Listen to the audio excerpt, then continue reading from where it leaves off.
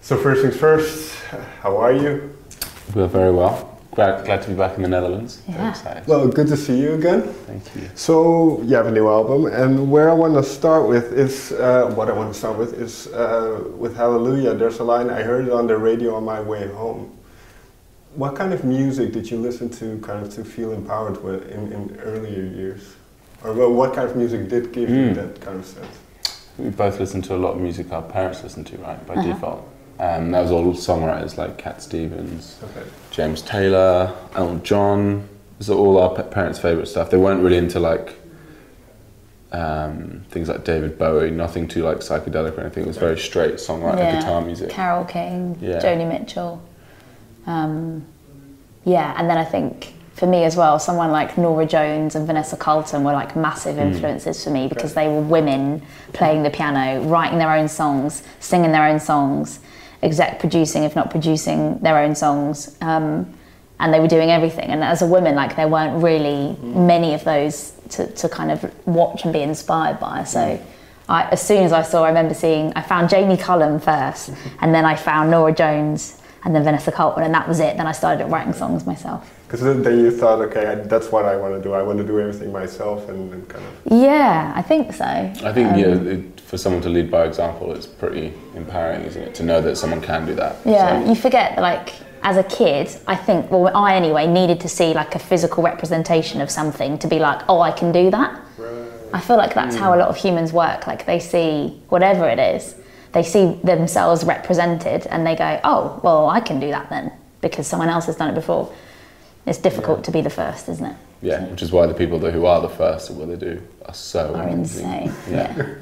But because that's an interesting thought, and if you look back at when you started, and you've always said that this wasn't planned in a way.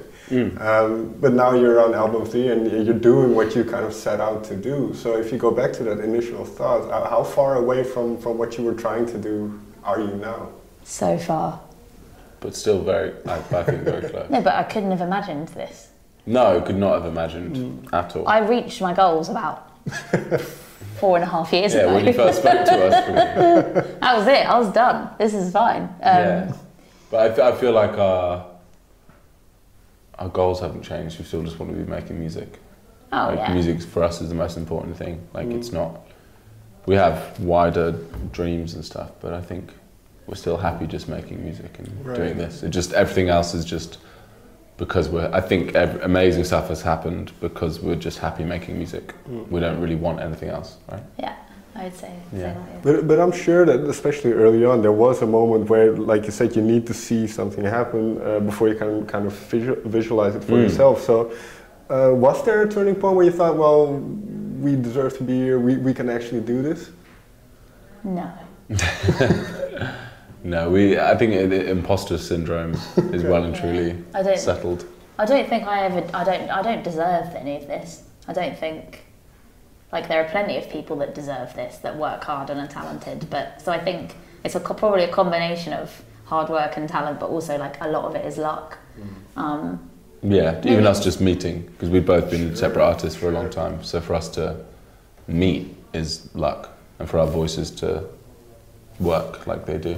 Is luck. But it's perseverance as well, I think, because absolutely we were both, I was anyway, like very close to just giving up, and like very close. Can you go back to that moment very quickly? Kind of why did you contemplate kind of not doing it anymore? Because I guess that, like, okay, so the odds of you being able to make money from singing, especially, like, I'm not blessed with Whitney Houston's voice, do you know what I mean? And I'm not as prolific as someone like Elton John, or, you know, I'm good, but I'm not overwhelming in any field.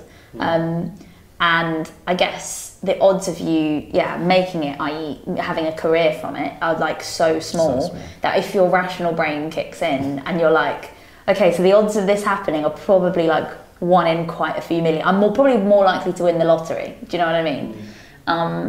So when your rational brain kicks in, I had a degree from university that was really good. I was applying to be in one of the top law firms in London who were really interested, and I had a great alternative mapped out, and that's when I think temptation sets in, is when like you have a really dazzling opportunity and it's risk, isn't it? It's like, do I want to throw all that in the vain hope that in the 1 in 10 billion chance this might work? And that's a massive decision, and I don't really know many people that would be comfortable making that, and I wasn't comfortable making it at all, but you just forced me into it, so I just couldn't really think about it. But I think if I'd have been on my own, I never would have done that. But was that kind of partnership that you had then what kept it going in those difficult times? I think so. I think we kind of dreamed our way through it. We kind of just picked each other up when we were struggling, right? Yeah. We would empower you. Well, you empower me. We empower each other. Yeah, we kind of gave it a reason. Like, we were separate songwriters, and then, which is quite hard to, like, when you're just writing songs and no one was in sessions with us. It was just us writing our own songs. And then to combine that with someone else and then be like, oh, we have to write a song because we said we would. It's very easy on your own to not write a song. It's accountability, isn't it? So I was then accountable for you, and you were accountable for me. Yeah. Which is really cool. And I think we became quite prolific because of that. You didn't want to kind of disappoint you. Exactly. You almost, at the start, you just want to impress them. Like, I can write loads of songs. Yeah. And there still is that, though. Like, if one of you doesn't want to do something, you kind of just go, well, I have to do it, because you don't want to let the other one down. It's quite clever, actually, being the jury, because then you just work all the time. Yeah. But that goes into a song and kind of segueing into the new album then, because there's a song, I can't remember which one it was now. Well, where you talk about kind of the fact that you're always together, in the sense that you're in a band together, but then when you go home, you're also together. So in terms of songwriting, is that a tricky thing when you maybe write about each other, or that you're constantly together? Yeah, always together. I think that the song you're talking about might be Nebraska. Maybe. Could be. Was one of the last one? Yes, probably Nebraska. Yeah. Yeah, I think it's a challenge. I don't think it can be an amazing thing and a slightly negative thing, right? To spend all the time together. Well, it's just extreme, isn't it? So an extreme is only ever going to be brilliant or horrendous. So it's always one of the two.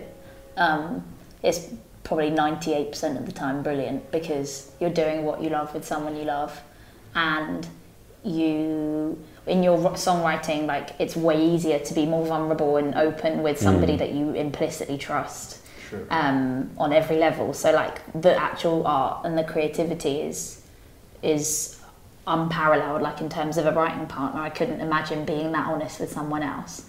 Or like, and equally like honest not only in the lyrics, but like if I had an idea and you just go, no, it's not, no, we can do better, I won't ever take that personally. Yeah.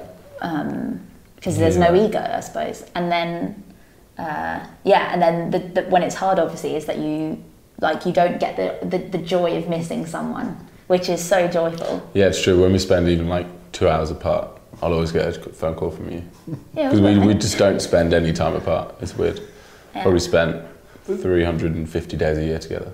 Yeah, probably. Yeah. That's an interesting thought, because obviously, well, what I hear a lot is people who tour, they kind of miss home and stuff. But you have that little home with you. I think we talked about that last time around as well. Yeah. But what I find interesting then is when you took some time off, kind of, I think it was almost a year you took some time off. So did you kind of do things separately from each other, or was it still? Yeah, we were definitely mindful of doing that, right? So we started going to like the gym separately, because normally like on tour, if we go to the gym, it's always in the hotel, and then we end up just working out together. Yeah. So yeah, different like gyms. Different social circles a little bit. We have our own friendship groups. So we hang out. I hang out with the girls. You hang out with the guys. Yeah, which is important. And then, but then it's weird, because then I don't know your friends as well as some other people do. You know what I mean? Yeah, it's different. If you compare a normal couple, they would spend their weekends socialising together with a big group of friends, whereas we consciously try not to do that. Yeah. So there's pros and cons, but like we took up different hobbies. You got really into making bread and coffee, which is so funny, because we have a really nice coffee machine at home, and I purposefully don't know how to use it, because I don't want to. It sounds really weird, but like that's your thing. That's fair. I don't want to have another thing that we do together. I'm just like, you can make the coffee and the bread, I see. Yeah. Or maybe it's because I'm really talented. Yeah, no, you're really good at coffee. Yeah. Great bread making. Yeah, exactly. With kind of what we mentioned earlier as well, you built a home studio. So how has that affected kind of the way you work? Because now even that is in a kind of a central place. It's cool with the studio. It's very, even though it is in our garden, it's like you can, when you're in our kitchen, you look out into the studio. It is very separate when you're in there. Okay. As soon as you close the door, it does feel like another totally different space, doesn't it? And we've made sure that anything in the studio feels like work in a way. Like it's a really fun room to be in, but there's nothing personal in there, right? Okay. Yeah. It's just that is where we work. So I think that's made it a lot easier, but like I do miss like commuting to somewhere, or maybe I'm just kind of. I don't think I do. Yeah, I wouldn't. No, I think we a lot more productive and efficient, and actually we do constantly work. On Thursday we had a gig in Nottingham, which is like 3 hours from London, on Wednesday night, and we had a gig in London on Thursday night. So we got a car back from Nottingham at like 1 a.m. We got into our house at 3 a.m. on Wednesday night, and then we woke up at 9 a.m. and then we were able to spend like 6 hours in the studio finishing a song before a gig. Like that's so amazing. Yeah, that you can amazing. and you can be at home to see. Yeah, that's the thing. When we're back from tour, all we want to do is be at home. Sure. So it's perfect because you studio can wake is up in your own bed, roll into the studio. Well. Exactly. Yeah. Cool. So it's if you're not being productive, something's gone wrong, because it's very easy to be productive. It's one of this is kind of devil's advocate then, but it's one of the traps then that there's always more to do in a way. Yeah, there's always some sound to tweak. I think because we do all the production and songwriting and everything ourselves, there's always a vocal to edit, or there's always a synth part in your head, and when you go in the kitchen, you're like, oh, I need to put down that part.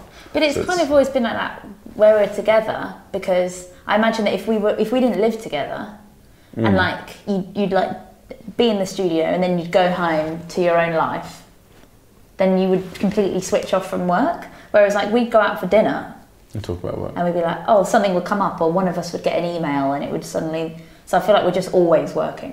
In a nice way, like we enjoy it. It's not the life-work balance thing for us. It's like it's just work. It's cool. It's fine. It's so enjoyable. Yeah. Or like if one person's really creative at home and it's like on a Wednesday night, like, oh, let's write a song. Then you're like, oh, okay, I was watching TV, but sure, now I guess we're writing a song. It's cool. All right.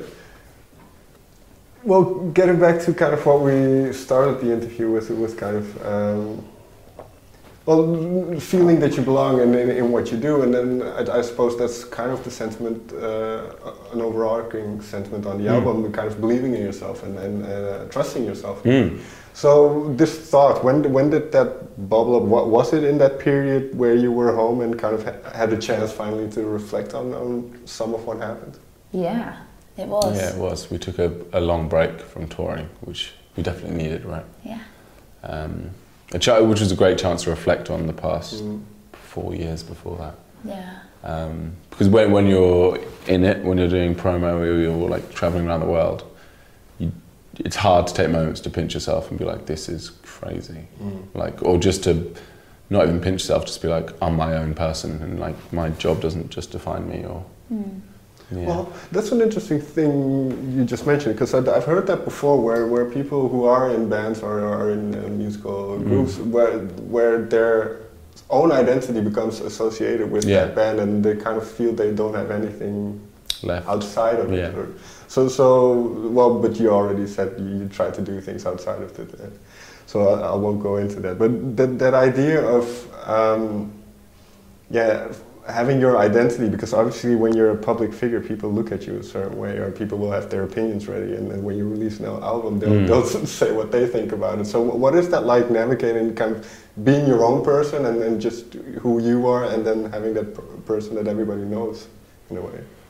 I think we're at a level where it's okay. Like we don't get stopped in the street, or if we do, it would be like once a day from someone who's really nice and is like, I love your music, but it's not overbearing. But I can understand in the very small glimmers that I've had of that, I think it would genuinely be so awful to be famous. Right. we've obviously, I don't know if you follow British news, but there's a TV presenter at home called Caroline Flack, yes, who I heard. Sadly passed away 2 days ago, and I'm devastated. But my response to it, was kind of reflecting on like our lives, and I've seen moments of, like, it's brutal when someone on the internet says something unpleasant about you, which we're very fortunate doesn't happen a lot, but like people like, you take in the bad stuff, you don't, that sticks with you, like, you know, you can read 50 great album reviews and fan comments like this has saved my life, and you read one review that's like, well, this is awful, and it hurts you, and that's just a review of an album, which is, let alone an attack on my personality. So I can't imagine strangers on the internet or in public or wherever you are commenting on you as a human, thinking that they know you, but you don't. Like, we need to have a cultural shift, I think, about how we view fame and people in the public eye, because it's really crap. Like, when there's a room of people that are like, I know you and I love you and I want a piece of you. You owe me something because I've listened to music. You need to come and talk to me. Why aren't you giving me more of your time? And you're like... And then they're happy to turn on you if something goes wrong. Yeah. That's the trouble. Like, the minute you're just like, oh, sorry, like, I'm really sick. I just need to go and sleep. Like, I haven't had any sleep for 3 days. And they get really, like, offended. And it's hard because you have, like... I have it with famous people, like... Your idols, you have this vision of what it would be like to hang out with them. But what I was just now thinking, and this kind of relates to another song that you have on the album, but the way we let other people affect our kind of state of being, because I Wish I Never Met You, and that's kind of people who kind of leave you with these scars, or whatever you want to call it. But it's funny that if you think about it, you shouldn't let other people kind of outside affect you in that. Not at all, manner. And that's kind of building your own like temple around you. You can't really. That's the ideal situation as a human, I think, is being strong enough that you don't have to have anyone to make you feel better or worse, right?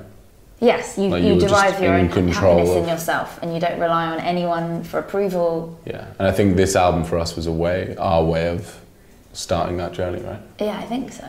Yeah. It's taken a while.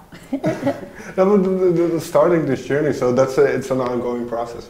Yeah, I think it is for everyone. I think I'm sure there's like, when I'm 70, 80, I'll probably still be working on that. Like, as humans, you always have influence from around you in great ways, many times. But I think to be strong and kind of just self-empowered is, for me, a big goal.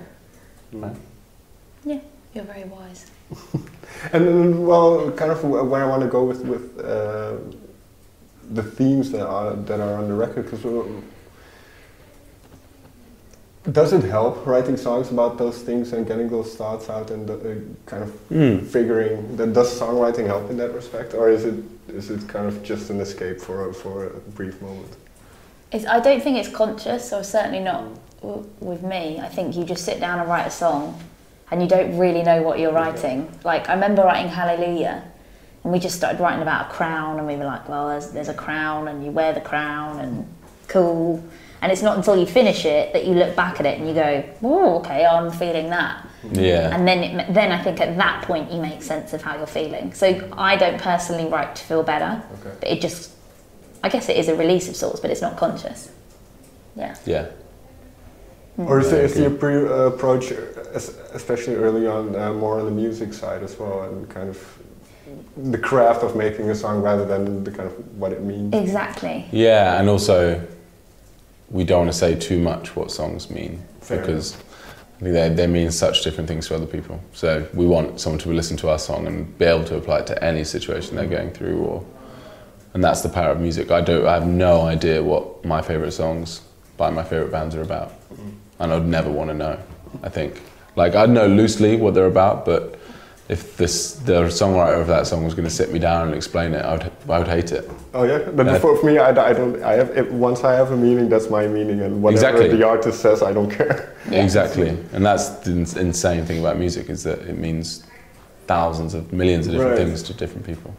And so kind of on the sonic side, and because you have that studio, did you have a whole kind of new playground to try out new things? Yeah, when we built the studio, we had, obviously because we're doing it from scratch, we could just figure out exactly how we wanted to lay it out. And it's cool, we have all these keyboards and pianos and stuff, which are always on. So if you want to play an instrument, it's already on, and you can hear it already. So it's just instant. So if you want to make something, you can literally just make it. It's really cool.